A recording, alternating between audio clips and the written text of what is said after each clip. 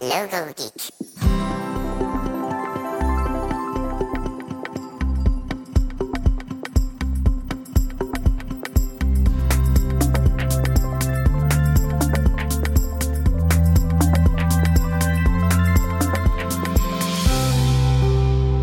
Hey Logo Geeks, it's Ian Paget here. I'm back for another podcast that's created to help you make a living designing logos. Today's episode is sponsored by The Perfect Match, a game where designers submit mood board created using Adobe stock assets. And if your mood board design is chosen, you will be featured on Adobe's monthly live streaming game show with other talented designers, art directors, and creatives, where the winner goes home with $1,000. It's totally free to participate in The Perfect Match, and by simply submitting an entry, Adobe will give you a gift for your time. To learn more about that and to enter, visit theperfectmatch.co/logogeek. So you may have noticed over the past few months that I've slightly shifted the focus of the podcast from being purely about logo design and branding to being a little bit more focused on helping you make a living designing logos. So one topic that I've been really keen to really drill into is making a consistent income. And a big part of that is going to be ongoing marketing and sales. So to discuss this, I wanted to invite on Hayden Burgess of Picture, who's a sales coach who helps creative studio and micro agency owners grow through sales and mindset. So to help you make a consistent income, we're going to be discussing marketing, sales, and mindset. So here is the interview with Hayden Burgess.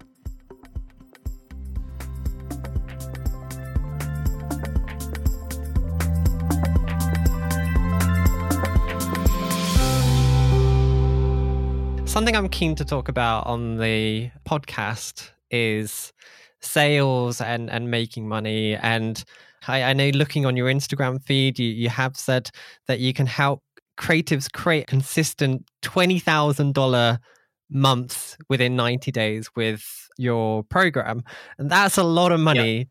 Yep. I know not everyone's in the position where they can get to that figure of money, but I think this is a good conversation to have. The focus of the podcast is making a living from logo design, so I think this is a really good topic to dive into. So kind of as an opening question, and we'll see where this takes us, how does somebody get to the point where they can make $20,000 a month? That's a lot of money. It is a lot of money. I guess, like, to put in context, mate, like when people start working with us, they're already going. They're not starting from zero. And I've found with a lot of clients that I've worked with, it's often just a couple of small tweaks, and they might already be doing, say, 7 to maybe even kind of 15 a month. But it's really sporadic, like it's up and down. And they all say to me, it's feast or famine. Like, I'll have a great month and then a hard month. So what I help my clients with is, I guess, kind of making it more streamlined and making it more consistent. So to answer your question, if you're going from like a standing start to 20K, that may seem like a reach, but most people that come to me, and I make sure I qualify them first, of course, are already doing 7 to 12, maybe 15 max. So it's just a matter of a couple of small tweaks. It might be, I'm looking at their pricing. It might be having one new kind of strategy to generate an extra client a month. It's often small things. And that's what makes the biggest difference in any business. It's the small things you do every day. It's the small sales and marketing stuff that a lot of us leave until the last minute, or we'll get so busy with work and we'll have so much client work on that we'll just drop it all for like 3 or 4 weeks, and we won't start again until we're quiet, until we've signed off on those projects maybe. So does that answer your question? Yeah, it does. So for people listening to this, on the podcast, I have done episodes about getting your first clients.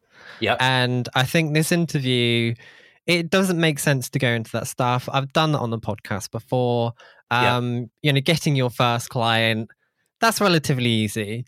And I do think, once you've been going for a year or so, you start to build a reputation, you start to get those clients, you start to make some money.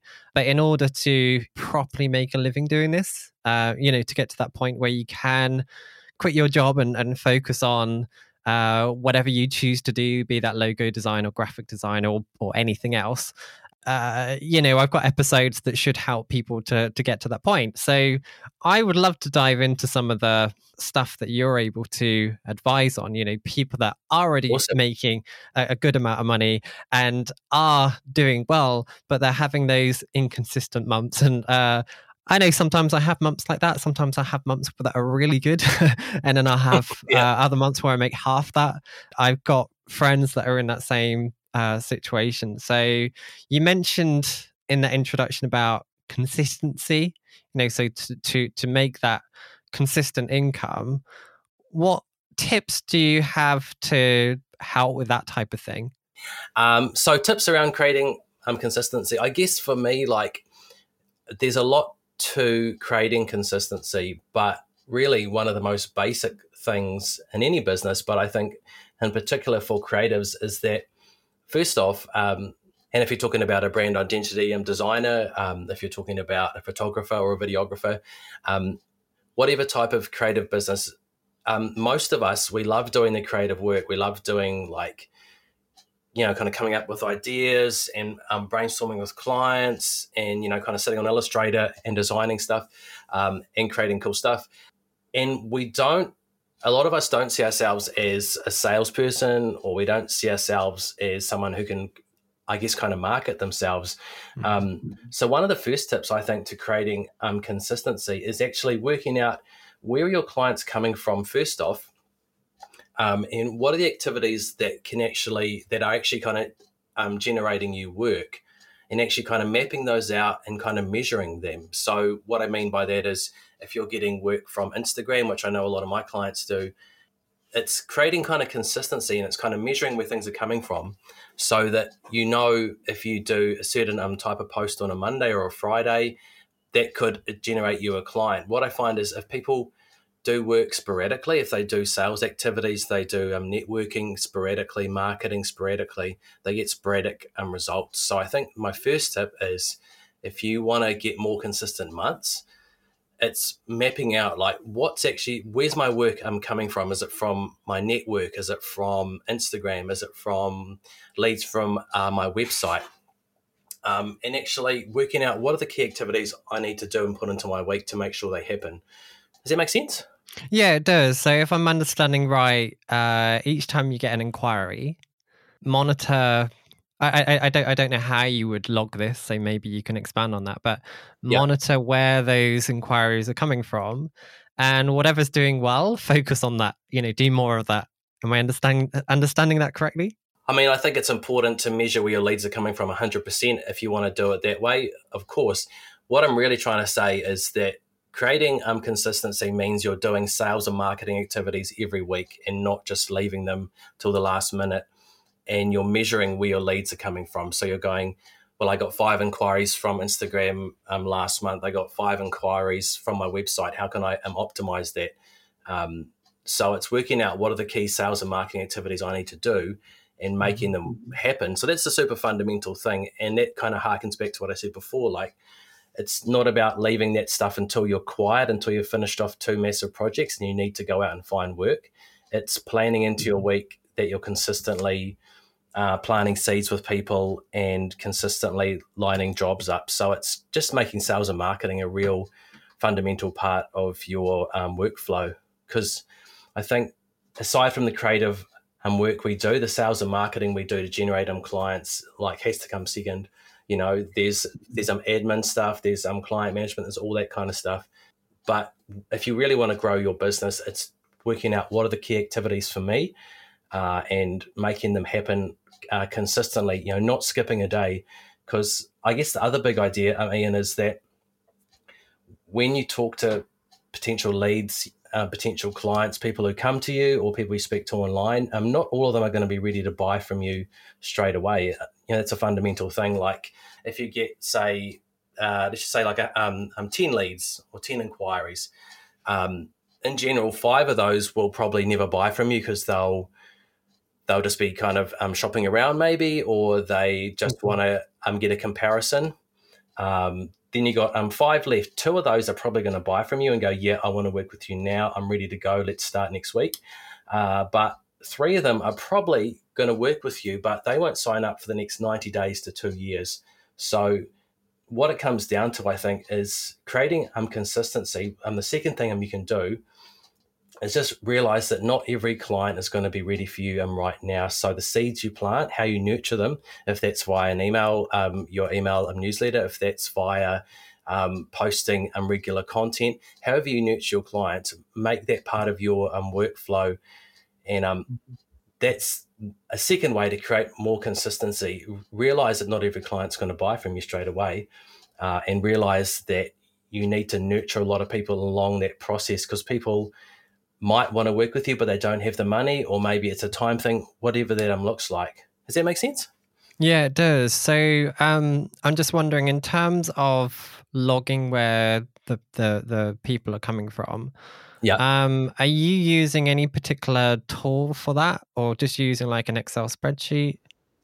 Yep. So we in the program, in our creative growth program, we have a tool that we share with the clients, with our clients, and it's really just going, okay, let's map out your activities for the week.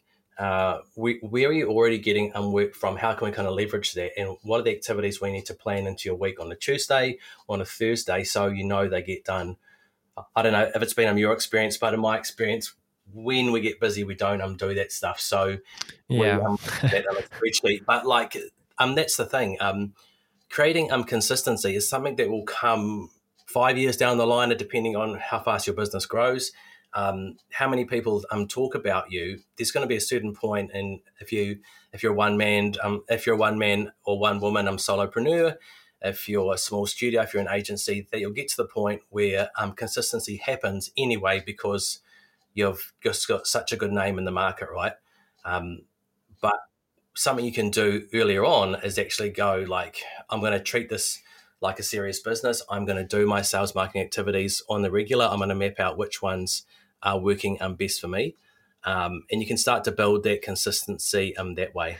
It makes total sense, really. Like, if you want regular clients, you need to do regular marketing. It's interesting. I'm at a point where I'm quite lucky in that I've been able to have a regular recurring income from clients without having any like proper plan. And I'm probably lucky in that sense. Yeah. But something I am doing is creating content consistently. Okay, I did have some time off earlier in the year, but over the past 8-9 years, I've consistently posted on social media. I've consistently created content. What you're listening to now, or what we're doing now, is creating content. So creating podcasts, putting that on my website, stuff like that. Even though this content isn't directly targeting my potential clients, it does in itself help with building authority and building a reputation and building authority on Google, on social media and stuff like on search engines. So I am consistently creating content, but I just made it part of my business. I just made it part of my daily activities. And like you said, that doesn't come straight away. I remember when I first started, it was just, you do it now and again when you kind of feel like doing it. But when you are taking it more seriously, and I'm lucky in that this content generates an income, that income motivates me to keep creating content. It becomes a self-perpetuating thing. But yeah, if you want clients, create content that is attracting those clients consistently. Yes, like 100%. And I think that's something that I learned, and this is something that I teach the people in our program, or I don't kind of drill into them, but I encourage them to do it, is that when you're creating content, that content's purpose is to raise awareness about you and your brand and your services. at the end of the day, it's to help you grow your business and to find clients. If you help people along the way by giving them ideas and giving them things that can help them in their business, that's amazing. But the whole purpose of creating content is, as I said, to raise awareness, but to also to help you find clients and to help clients find you. And I think the mindset around that is when you're selling work to a client, you're helping them, you're adding so much value into their business. So I think if you can help them along that path, if you can create content that prompts them, if you can create content that gets them thinking that that's the exact challenge I'm having, then they move faster to work with you. They solve their problem and they get a win. Do you know what I'm saying? Mm-hmm. But yeah, the content creation thing, like I see a lot of designers of all types of creatives. I see a lot of the time that they're creating content that seems like it's directed at other designers, and if that's an audience for you, like if you're an educator perhaps, then I totally get that. But what I've noticed is that I see a lot of people creating content that isn't relevant to their market and wouldn't make their market go, I'm having that exact same problem right now. That really kind of resonates with me because my branding is not attracting the right type of client. So I think the big thing with content, as you said, it is consistency. It's not being sporadic. It's having your face out in the market so people think of you. And when the timing's right, it's one way of kind of nurturing them. So they go, oh, yes, I was just thinking about Ian. I was just thinking about Hayden. I'll give them a message. I think it's about being clear with your purpose for whatever content you're creating. I mean, the podcast that I do with a friend of mine, that's not aimed at my market. It's aimed at other creatives because I want to share and help them as much as Exactly. You're creating content for other creatives because you have a service for those people. And in a way, I'm doing the same thing. So exactly. So I think it's kind of different. But I guess my ideology or my idea around that is that if you're a graphic designer and you want to create content that appeals to your market, you need to create content that appeals to them. So what are their pain points and what are their challenges? So they can go, I know like an example, like we, in my other business, which is our family business, we've been doing that for a long time now. All we do is a simple email and newsletter every fortnight. And generally we'll generate at least one client out of that because we'll be like, here's a key problem that a lot of people in your market might be having. Here's what happens if you don't solve it, and here's some ideas on how you can solve it. And we always people saying to us, I was just having the exact same problem. Let's have a conversation. So I think the idea, I mean, there's a lot of facets to creating content. If you're a designer creating content for other business owners who could buy your services, there's a lot of parts to that. You want to engage with them. You want to entertain them. You want to educate them about things they haven't considered. So, yeah, there's a lot to creating the right type of content, I think. Mm-hmm, mm-hmm. So you mentioned about finding pain points and challenges. Yeah. That's easier said than done. I think something that, I mean, you can share your thoughts as well, but something that's coming to mind for me, based on past conversations throughout this podcast, is the idea of niching down. So if you have a specific target audience in a specific industry, it's easier in those cases to figure out what these pain points and challenges are. Because I think a mistake that a lot of people make is that they have a product and they want to target everybody.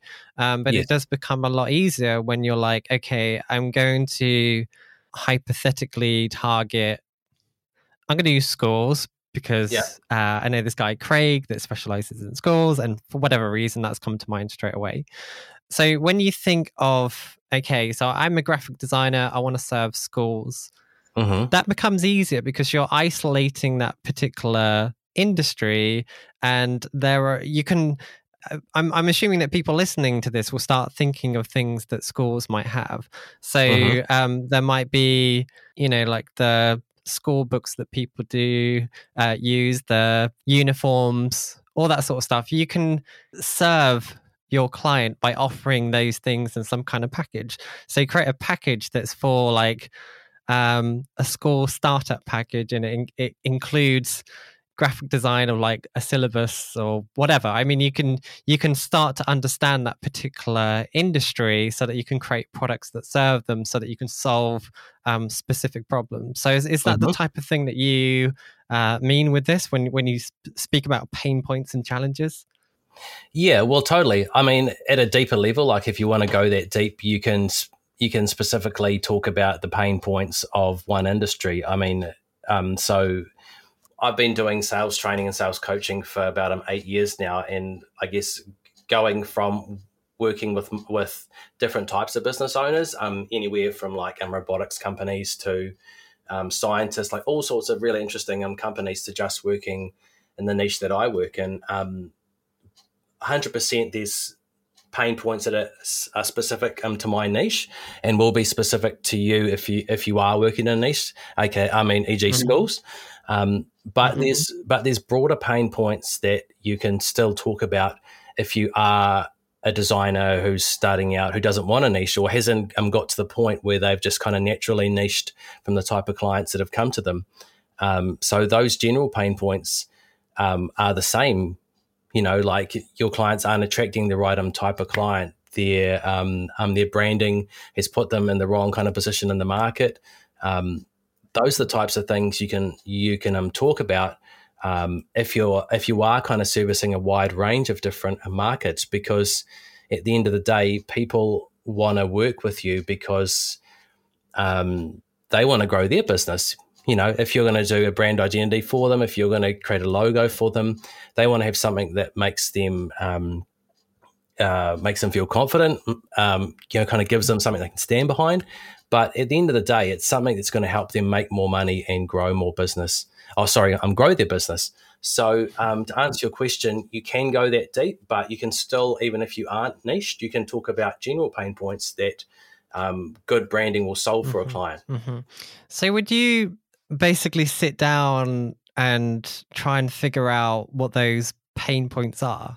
Yeah. So, okay, to put it in context, one of the things that we teach in our program is we teach how to break down your clients, like what you actually do for your clients, into the problems that it solves, into the issues that come from those problems, the solution, like what you actually kind of do for them, and the benefit. And by doing that, it helps people get really clear about, number one, the right types of questions to ask when you're in front of a client. Because one of the things that we really work on with clients is going, hey, like, what are the key questions you need to ask that aren't creative questions? They aren't around the vibe, they aren't around what you're going to do for them, but more around why is it important for them and how is it going to positively affect their business.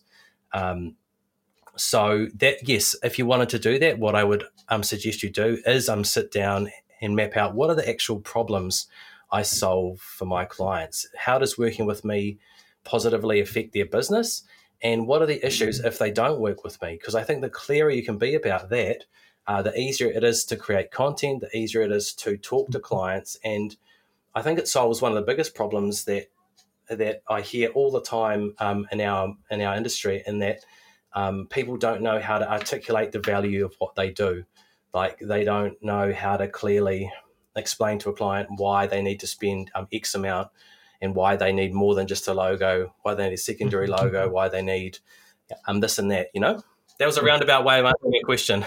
Oh, yeah, exactly. Well, I know when I speak with potential clients, I have an imaginary script that I speak through. I literally say the same thing. Every single client, I literally say the same thing to them when I have that first conversation. It just...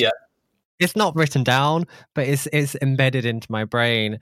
And when it comes to logo design, something that I really drill on is the idea that the logo needs to be very versatile.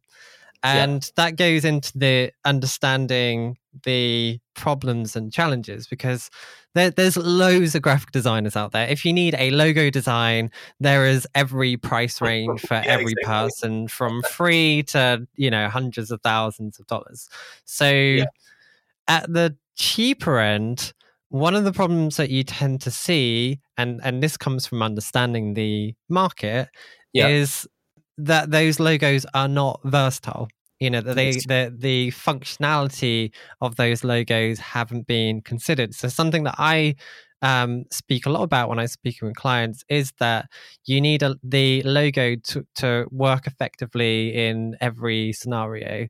So Yeah. if it's a fashion company, so a clothing company, and I've spoken to a few of them recently, that's one scenario where you need it to be incredibly versatile because you want it to be able to work effectively on the outside of a store. You Yeah. want it to work effectively on clothing, but there's Yeah. going to be scenarios where the handle on a zip or a Yeah. button. What if you put the logo on there really tiny? Yeah.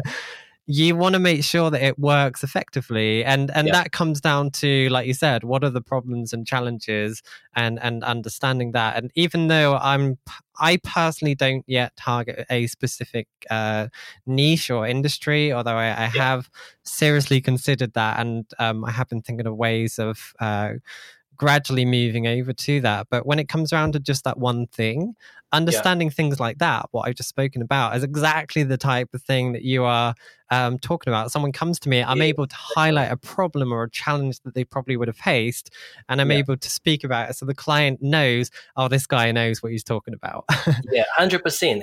And I think like most people know in their head, like most graphic designers, they know what good branding will do for a client, but sitting and mapping out that and actually being clear about it, you've got two things. Like if you talk about logos needing to be versatile for many different, and really functional, so they can be used on garments, etc., right? That's a content piece right there. Like you might have clients or people in your audience who don't know, who already have a real basic logo that they got for $30 off Fiverr or whatever, how much they spent, and they haven't ever considered that, and they're trying, and so that's a content piece right there, and it's also something, like you said, you can use in an interview, as opposed to saying, hey, your logo needs to be versatile. You phrase it as a question. You say, hey, look, I know from working with a lot of clients that one of the challenges a lot of clients have, if they have done their own logo, if they've got something done cheaper, is that it's not versatile. And what that means for them is that they can't use it on, like, it's not as functional as it needs to be. They can't use it on this and that. And it proves a challenge because it's hard to read, and their clients can't identify them. What's been your experience with that? That's a good idea. It encourages conversation. It does. So it's interesting that you mentioned that, because I was just about to say one of the challenges with creating content like this is it takes ages. I find that type of thing takes a long time. Like I could dedicate the entire week to that. But one of the challenges that you have is that you have your client work. You kind of need to focus on that because they paid you. You feel a sense of, like you need to get it done. They paid you, so you focus all of your time on that, and then you get into this situation where weeks go by, you haven't done any marketing, but you actually brought up something there where we come up with this idea really quickly. So we've spoken about how a logo needs to be versatile. You turn that into a question, and that is a question that could so easily just be posted on Facebook, on Twitter, on LinkedIn. You don't have to prepare a whole article. You don't have to create social media posts, Instagram images. You don't have to do a podcast. You don't have to do any of that. You just created a very quick question. But actually, what you're making me think of is that you could turn the answers that you get to those questions into content as well. 100%, man. Like, I'm all about the kind of milking the content and all about like reusing it. Yeah, repurposing it. Exactly. That's the word I was thinking of. But like, there's an age old copywriting framework which I teach. The guys in my program. It's not mine, but it's something that I think is useful for them, which is just problem, agitate, solution, which is, hey, you've got a problem. A lot of companies out there, their logo is not very versatile. That's the problem. then you agitate that. So one of the challenges with that is if you want to branch out and you want to put it on different, kind of surfaces, or you want to put it on different, use it for different things, it means it's hard to read. It means your clients don't identify with it, et cetera, et cetera, et cetera. So you're agitated a bit. And then look, here's the solution. When you're thinking about working with a graphic designer, here's some things you need to consider around what you ask for, what you need, what information you need to give them, etc. So I think like the problem agitate solution framework is a super easy way to create content. And one of my clients, Shay, last week, she's amazing. She does brand identity and also web. She did a story post on that, and it was just, here's the problem. You have a website that's not converting. Are you getting lots of unique visitors, say, but they're not turning into leads? They're not filling out the form. And then she agitated it in the second story post. And then here's some ways around there. Here's some things that you can do. Also, I can do it for you. And it had a call to action at the end. And she got 2 clients out of that. So, and the reason I say that is I think it was cool. But the reason I say that is because I think sometimes we're afraid to push people's buttons. We're afraid to talk about problems that our clients have because we feel like, oh, that's not right. That's not nice, But my philosophy with sales is, and especially when you're selling creative services, is you're creating something so valuable for a client. You're adding so much value to them and their business. If you can help move them along and get them to that solution, to that win, to that outcome faster, that's better for you because you get paid, you get a new client. And it's better for the client because they get all the amazing things that come with having a professional brand that makes them feel great about themselves. That means they attract clients. So don't be afraid to talk about those problems and push people's buttons. What's stressing them out? Why are things not working for them? Because that gets them to take action. I interrupt this interview for a short message from the sponsor of this episode, The Perfect Match, a game where designers submit mood boards created with Adobe stock assets and earn your chance to play on a game show to win big.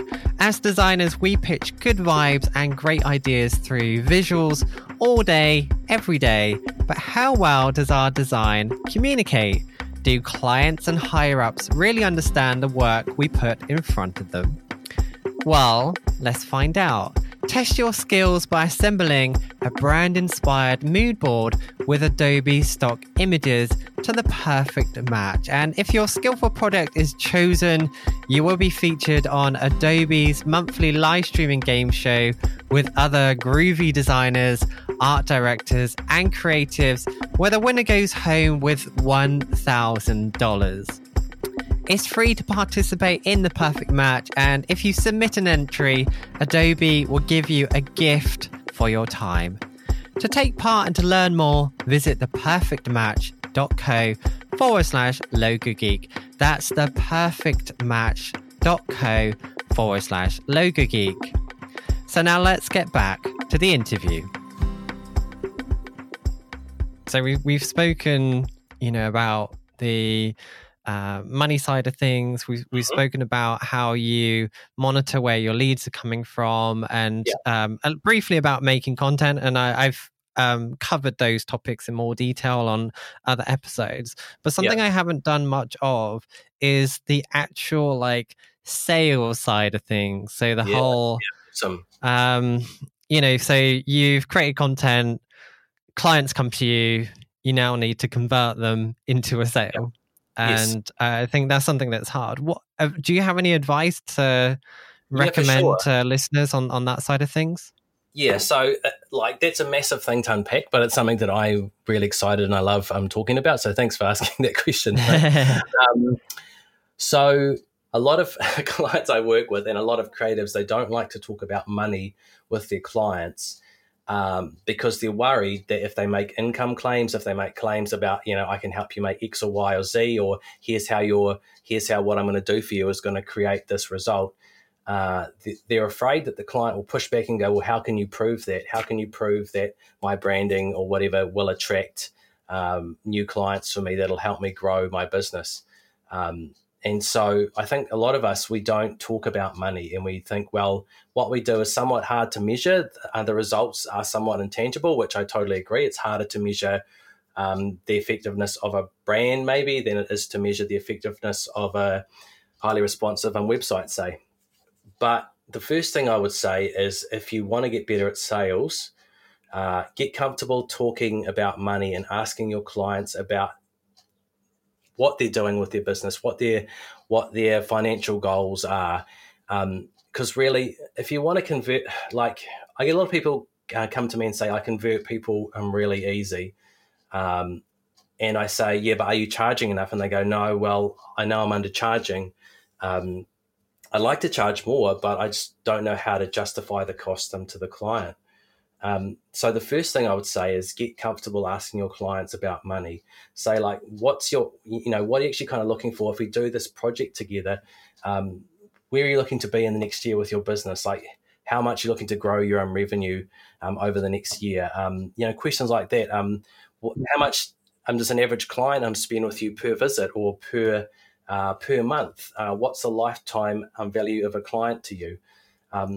Because really, sales is about connecting two things: an emotional and a logical reason, or to put it another way, an internal and an external reason. So, if you're selling a brand identity design, or if you're selling a logo, say, and you want to charge them, I don't know what, like say $5,000, the client needs to understand two things. They need to understand they want that logo, because it makes them feel good about themselves and makes them feel confident in their business.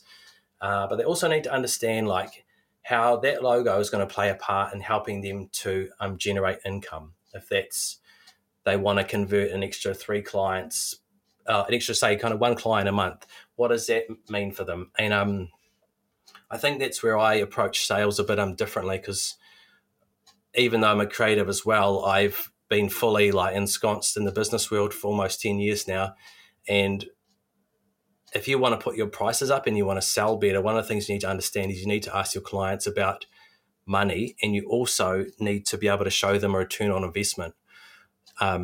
So there's a lot of kind of mystery around how you sell. But one of the first tips I would say to you is, hey, get comfortable asking them what are their financial goals. How is what you're going to do for them, help them achieve those goals? What does an average client spend with them? Because you can kind of get those figures, and you can start to build a case and build a return on investment equation, so they understand, well, if I spend $5,000 with you, or even say it's $10,000 with you, there's a high likelihood that I'm going to convert an extra 1 or 2 clients a month, and that might be $20,000 for them, say, per month. So money is number one with sales. Does that resonate with you, Ian? Yeah, it does. Do you ever find that clients aren't willing to talk about those figures?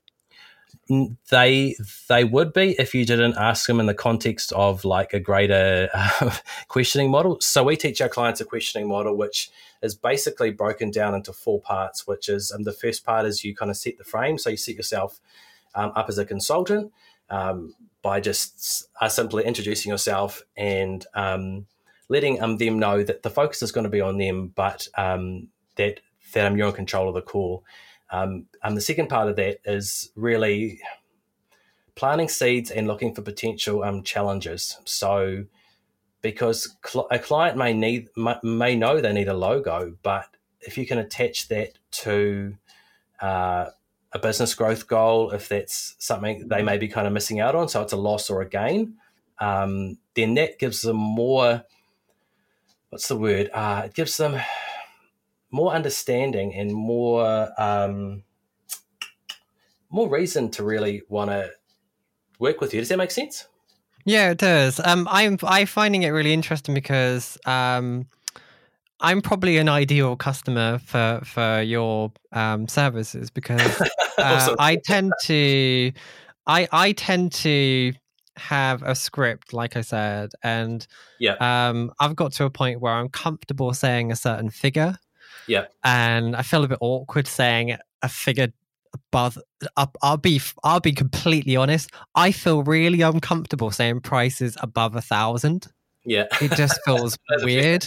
enough. Well, I've got head trash because there was a point when I started out where Yeah. I was quoting like £50, Yeah. and I would have people saying, "You're not worth that." I literally had someone saying, "I can get a lot cheaper than that." Oh man, And that's I terrible. find that hysterical now because that is like bargain basement I know. prices. I used to And charge that. yeah, and I'm at a point now where I'm charging way more than that. And I just have this weird, I just feel awkward saying prices above 1,000. Yeah. I do that frequently now, but I still feel awkward. I But think yeah, yeah, mate. Sorry. I never ask about the money. I never ask how much they're making, how much they're bringing in, and actually what you're making me realize is it gives me a good idea on how much they have available to invest, Yes. and how much that could theoretically, like, say if they had a new identity and what they currently have now is poor.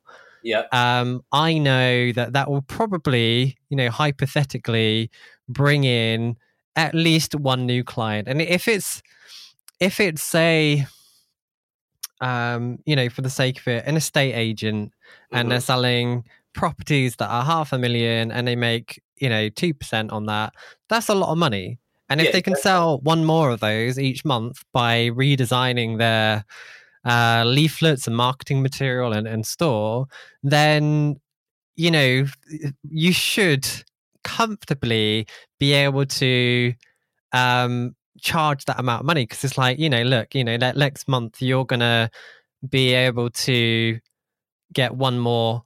You're going to be able to sell that one extra property that will Yeah. cover the cost of this, and it gives you the difference between people that have no money versus people that do have a lot of money, and it would probably make me feel a lot more comfortable to say prices above 1,000, because it's like, yeah, you've got that money easily. Exactly. And that's the thing, and that's what I say to people. I say, don't say to them, look, I know that if you get a new logo, if you get like a full brand identity, that it's going to make you X amount. But what you can say is, look, like your identity is what attracts people. If that's attracting the right type of people or the wrong type of people, that's going to have an effect on your business. I know, that this is only one part in a greater machine, which is all the rest of your marketing stuff you do, your copy, all that, But I read a stat that was from the Design Council UK, and they said that for every £1 spent on branding, a company can expect to make £25 back in revenue. So what I say to people in my group is you don't have to prove the stuff. Like, you don't have to say to someone, I'm going to guarantee you that you'll get one more client, but they probably will. So if they kind of push back and say, how can you prove that? Say, well, I can't prove that. What I'm doing for you is only one part of a greater system or greater machine, right? But all I can tell you is I can share this stat with you, which is from the Design Council. I can share with you a case study of a client who generated X amount of new work after working with me. So I think people are afraid when they're selling to make bold statements, and I'm not saying you have to, and I'm not saying, people don't expect you to prove that stuff, but if you can show them enough reason, then they go, oh, I see it's an investment for me. I see, so a super simple example of this is I did a super simple logo job for a dude. I won't say what industry he's in, obviously, but I charged him $1,600 New Zealand. And so before I even talked about the price, I went through our system, which we teach, which is like setting the frame, finding out his why, like what's the challenge he wants to solve through this project. Is there a loss for him or a gain for him? Creating an urgency, which is in the third part of that. So why is it important for you to do this now, and not in 6 months' time? And then at the end of it, I said, well, you've just said to me that your average client's going to spend with you about an X amount per month, or per week it was. And I worked out that he was going to be making about $1,000 a day from this new business. His primary means of generating work was going to be these business cards that we did. So I'm giving them out and talking to people, right? So I felt quite comfortable saying $1,600 because I'd already found out that he was going to be making about $5,000 a week anyway. and using the collateral I created for him was going to be his predominant way of finding business. So I hope that's making sense. But I guess what I'm saying is getting comfortable talking about business like numbers. People. I mean, we have a different language with how we talk about stuff because we understand it all, but most business owners don't. So it's talking about things in their terms, and that comes down to talking about a return on investment is one of the primary things. But going back to what you said before about charging £50 for a logo, I think the other mindset shift is that if you are too cheap, people don't see the same amount of value in what you do. It's like if you buy a really, really cheap logo somewhere, right? And you go, I'm going to use this for a couple of weeks, and it doesn't really matter too much. But if someone invests proper money in you, do you know what I mean? Like they go, I'm going to use this, I'm going to make the most of it, I'm going to listen to you. And I think people find if they when they put their prices up, their clients start to see them in a different light. And I think you need to frame yourself as a consultant, because I know I've talked to clients before, and you'll put the price out and they go, oh, that seems like a lot, and there's immediately this divide between you as a creative and them as a real business owner. Do you know what I mean? Mm-hmm. It's like they see you as a different type of, kind of like an alien sometimes. I think. Yeah. It's been enlightening having this conversation, because I've seen value-based pricing conversations previously. I've spoken about on the podcast before, but actually, there was a sentence that you said, about 5-10 minutes ago. I can't remember exactly what it was, but how you explained how, redesigning their logo can make them more money using stats from sources. Yeah. That's really clever, because you're not having to say, hypothetically, how much more money can you make if you get, 2 new clients this month? You don't need to do all of that sort of stuff. It's just, painting a picture that using stats that's freely available, that's done through research and able to present that back is interesting. Because like I said, I don't normally. I've got to a point with my business where I have a set script that I run through. Mm-hmm. I kind of sell a product. I understand what I'm selling, all this sort of stuff. I can answer all their questions and things like that, but I have a set price. They can either afford it or not. And I'm well aware that there are times when I'm probably too expensive for them, or I'm probably I could probably make a hell of a lot more money. I don't know, because I'm not talking about how much money they're making. I'm not asking the questions that you are. And I like the way that you've asked them, because it's not too intrusive. It seems very genuine. It seems more like a consultant. It seems like you are coming in and actually wanting to help them make more money. Yes, and that's definitely the focus. It's a change of mindset. Oh, it is 100%. And something we're talking in the group on Tuesday, and we have our calls on Tuesdays. And one of the guys in the group, who's our mutual friend, he was like, we can just talk about it in a demographic way. You need to find out about their audience, about their demographic, their market demographics, etc. So it's just kind of weaving that into the conversation. And the way that we teach it is that it's a very natural thing just to put into it, because you're asking them about their business goals as much as you're asking them who are you trying to appeal to, what's the vibe, what are the kind of key, you know what I'm saying? And it was funny you mentioned value-based pricing. We've been teaching a model of that for years and years, and that's what I learned from my dad. And then when I started this business, I realized that it's actually quite a prevalent thing that people teach in our industry. So I was like, oh, that's good. I'm glad I'm doing something right. But I think value-based pricing is interesting, because you can go kind of 2 ways with it. You can go, I'm going to price every single project based on the value. So I need to find out those answers, and I need to go, well, there's a potential win for you of 100K. So I'm going to say, well, what amount of that would you be uncomfortable to invest in our project?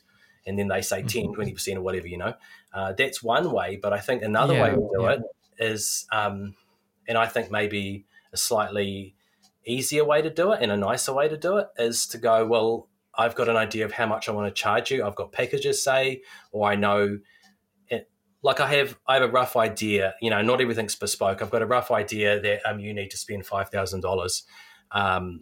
But you're creating the value by asking those questions so they understand they can potentially make $20,000, say. So you're not pricing it based on how much you're going to make, but you're justifying the investment based on how much they could make. Does that make sense? Oh yeah, and I think that's a much nicer way of doing it because So. it's interesting that you mentioned that value-based pricing can kind of go in two directions. And the first example that you said, I've kind of always had a bit of an issue with that side with logo design. Yeah. Because it's hard to actually measure the success of it. I think it's easier with something like a website. Yeah. It's like if you can increase the amount of conversions and make certain amount of sales, you can measure all of that, and you can kind of, to some degree, guarantee certain figures, because to be honest, with a website, you can manage the conversion rate. You can add on tracking things that monitor traffic, where it's all going, and all that sort of stuff. So you can kind of, to some degree, guarantee certain aspects of that, and it's easier to speak about measurable goals because you're talking about sales. But with something like logo design, it's one of those things where to give an example, I had a client last week. I did a logo for them about a year ago. They wanted to change the A. And would that actually make them any money? No, it wouldn't. It doesn't really matter. It's just like an aesthetic thing. Would it actually make a big difference? But I think that's the type of thing where it's more personal to them. They value it in a different way. Yes. But it's interesting that you say that value-based pricing can go in these two different directions. And actually that second nicer way that you said, I can see how that would work better for logo design, because like I said, I've kind of gone down the fixed pricing direction, but actually what you're making me think now is, if I am able to speak about the finances and what they're bringing in, I could actually have different tiers of services. So I can probably create a lower end one where I know that they have less money, and where in cases where they do have significantly more, that's when I probably will feel more comfortable to say, 5,000, totally. going way above that 1,000 figure that I feel uncomfortable to speak about, because I can understand where they are, what they're trying to achieve, and I can feel confident that they will make that money back easily if I can solve the problems that they have. So, and it becomes easier to actually have that conversation with them, because you understand financially how they're doing. You can, because sometimes I do charge more, like in cases where I know that I want to spend more time on the project. Like I worked with a company called Shark Bite. It's a game on Roblox. It's pretty big. Like Roblox is a huge game, and Shark Bite's hugely successful. And just because of the nature of the project, I wanted to spend more time on it because it was more creative. There's more that I could do with it. So I wanted to charge more to justify that. And it's interesting that when you do start to understand pricing, and it seems pretty obvious really when you start thinking about it, but when you do have that true understanding, you can make the amount of money that you should do really from that client. So there's probably been many cases where I've significantly undercharged because I've totally underestimated the amount of money that they probably will be making by me helping redesign that logo or that identity. Yeah, exactly. And I think you've actually brought up three really good points, and I'll try and kind of dive into them all. I think they'll be useful for anyone listening. The first being is that whatever you sell to your client, you need to sell them what they need. And I know talking to clients like who have just started with me, or people I've just kind of talked to in the market, they've often said, I sell someone something because I don't think they can afford what they actually need. But my big idea is that I think you need to try and sell them the solution that they actually need. If they need more than a logo, if they need, all the bits that come with that, that's what you need to sell them. Because if you sell them what you think they can afford, they won't get the same results. And if they don't get them the same results, they won't come back to you for more work. So I think really it comes down to understanding them really well by asking good business questions. I call them kind of business questions. I guess you might call them kind of functional questions, but understanding like where they actually want to go with their business and grounding any creative conversation you're having in a return for them as much as possible. I think if you're going to have bespoke pricing, that's totally fine as long as people are closing on that first interview. Like what I usually say to people is, obviously sometimes you have to go away and work out how long something's going to take, how much things, something might cost. But we always say get that commitment from them, and that comes down to ballparking it and going, well, it's going to be between X and Y. Are you okay to go ahead with that? I'll work out the final pricing and work out on what you need. Because I think one of the mistakes we make is sometimes we don't finish conversations, or we don't, kind of what you'd call advance the sale. So when you're with clients, I say to everybody that I work with, make sure you set the next smaller step. If that's you need to go away and I put a proposal together, kind of get a commitment that they're good to go ahead once they find out that final price, as opposed to leaving things open. It's like if you meet with a client and they say, I'll think about it. And you go, okay, cool. Let me know once you've had a chance to go over the proposal and we'll talk about it then. Something as simple as going, okay, when would you be likely to, kind of go over that and get back to me? And they say, probably Tuesday next week. And you say, cool. Is it okay if I call you on Wednesday just to see if you've got any questions? It's simple things like that, man, I'm going on a total tangent. Sorry. No, it's all good. It's all good. I mean, I've been in those scenarios where I've had a sales call with I've spoken to a client that's called me. Yeah. And time has gone by, and I've decided just to check in with them. Mm-hmm. And when I've checked in with them, they've gone ahead. But if I didn't, they probably wouldn't have done. It's nice to keep that conversation going and speak to them. So I don't think that was a tangent at all. It's all totally relevant. Yeah. We've been speaking for an hour. It's good. I think how is that possible? That's gone really fast. I'm glad it was. It's useful. I was going to say one other cool idea, which is and this is something I learned from my dad. It's like it's the simple things that will get you more clients and will make things in life easier for you. Like one of the things that I'm sure everyone does this, but a lot of people would email a proposal and follow up with the client. As simple as going, hey, I've put a proposal together. I'm happy to send it to you. Can we set an appointment for the day after or the day after that to go through it and answer your questions? Or even better, mm-hmm.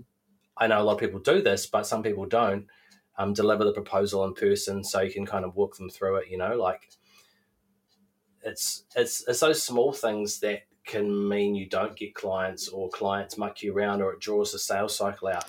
Cool, brilliant. I think this has been absolutely amazing. There's been so many, really good nuggets of information in this that I found useful. So I can imagine that listeners will find it useful as well. But yeah, like I said, we've been speaking for an hour now, and I know we could keep chatting, especially about sales and marketing. But yeah, I think what I would like people to do is go and check out your content, because I know you have a course, you've got a podcast, you've got all sorts of stuff. So what I'll do is I'll link to all of that in the show notes so that people can check it out. There's like I said, there's been golden nuggets in this, so surely in that course of yours it's probably full of even more amazing gems. So Hayden, thank you so much for coming on the podcast. It's been really great to properly chat with you. Hey, no worries, and I apologise. I just did a maniacal laugh before when you said we were talking for an hour, because I was like, I could talk all day about this. But thank you so much. I think, I've got a free group on Facebook which I run, which I'm sure you'll post a link to. And I think my big thing with anything I do is, whether it's selling, whether it's talking to clients, whether it's giving away free advice, it's really what we do, what I do, what you do. It's about adding value, and selling really is about adding value. And to get more confidence with clients is number one, having a process, and just as important as that is understanding that like what you do does create tangible results for your clients. And if you understand that, then it just becomes so much simpler, and that in turn that creates more confidence. Yeah, exactly. I mean, that's at the end of the day, that's the beauty of marketing, is that it's not necessarily about just pumping out ads to startups or doing all this sort of stuff. It's providing helpful content so that people can know, like, and trust you, and you can build a reputation. And then obviously once they get in touch, that's when it comes around to the sales call. And I feel we've covered a lot of that. I've got other podcasts that go into a lot of those things in more detail. But yeah, like I said, there's been, several golden nuggets in this that's been that's got my cogs going. So awesome. Hopefully you listeners have got the same out of this as well. So cool. Thank you so much, Hayden. It's been good to chat. Hey, thank you so much, Ian. I really appreciate it. And I thank you from having me on. And last thing I'll say is I think the group you run is amazing. Like, it's such a great resource for creatives. And when I found it, I was like, wow, this is like good people with like really cool work. So yeah, I appreciate what you do as well. Yeah, no worries. It's everyone helping everyone. I don't see it as my group, it's our group, it's a community of people. So that's my goal. Awesome. Thanks, Ian. Thank you so much to Hayden. That was an absolutely fantastic interview with lots of golden nuggets. So if you want to learn more about Hayden Burgess, head to pitcher.biz, and that's pitch with an R on the end. For links to his social profiles and a transcription of the interview, go and check out the show notes for this episode, which you can find by heading to logogeek.uk/118. So this is the last episode of 2021. So if you are listening to this on the day of release, I hope you and your loved ones have an absolutely amazing 2022 celebration. And I wish you all the best for the new year ahead. And on that note, I'll be back the same time next week for another exciting episode of the Logo Geek podcast.